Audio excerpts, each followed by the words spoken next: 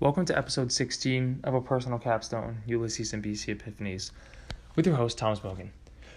Today we move on to chapter 16, Eumaeus. This chapter finds our two hollowed characters so far, Bloom and Stephen, as they take their time following their wild experience through Circe. They walk through the streets, end up in a cabin shelter, and eventually leave together arm in arm through Dublin once again. This chapter was written in a style that many have sort of panned for its simplicity, so it could make sense that this chapter is written as sort of from the literary talents of the one Leopold Bloom, maybe not quite the eloquent and accomplished writing we've seen through the rest of the novel. As with any chapter, this one took a bit of time to make sure I knew anything that was going on. So many of the references and others will go over my head inevitably, and it takes the time in class, explanations, talking to classmates, or looking to the guide to help me out.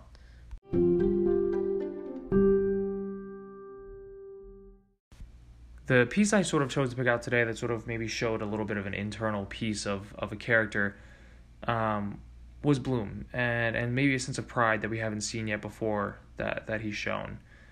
As we sort of saw in a spiteful scene between the citizen and the Bloom earlier in the work, he defends himself from a hateful rhetoric of the ardent Irish nationalists to defend his own citizenship and the Jewish faith. It's something we've talked about before that scene.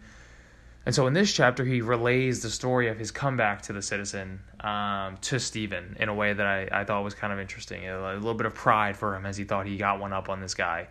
That one was for him. A soft answer turns away wrath. He hadn't a word to say for himself, as everyone saw. And so this seemed to be a moment of pride for Bloom, one that we maybe haven't seen from him yet.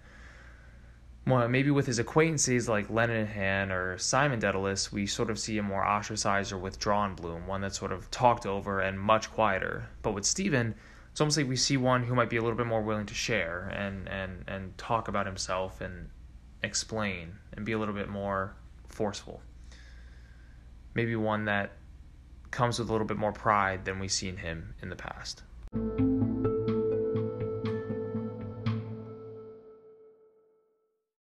And so when I think of this type of pride, or maybe this opening up of Bloom with this one specific person and in a very specific situation, I think of the people with I can be myself, with which I can be myself, honestly. I can be more well and truly me. For so much of life, I think everyone feels like they end up walking around with a mask, no pun intended, and can't really be ourselves.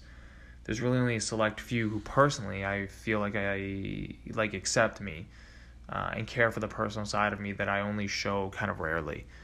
Bloom seems to maybe be able to only show this kind of pride in himself and his actions with Stephen, or maybe just in this very specific situation. Maybe Stephen is the one with which Bloom feels finally comfortable enough to be around.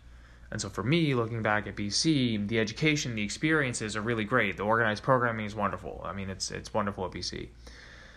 But when I'm going to look back, I think it's the people that have made me a more wonderful person that I'm going to remember, the people that have helped me to grow.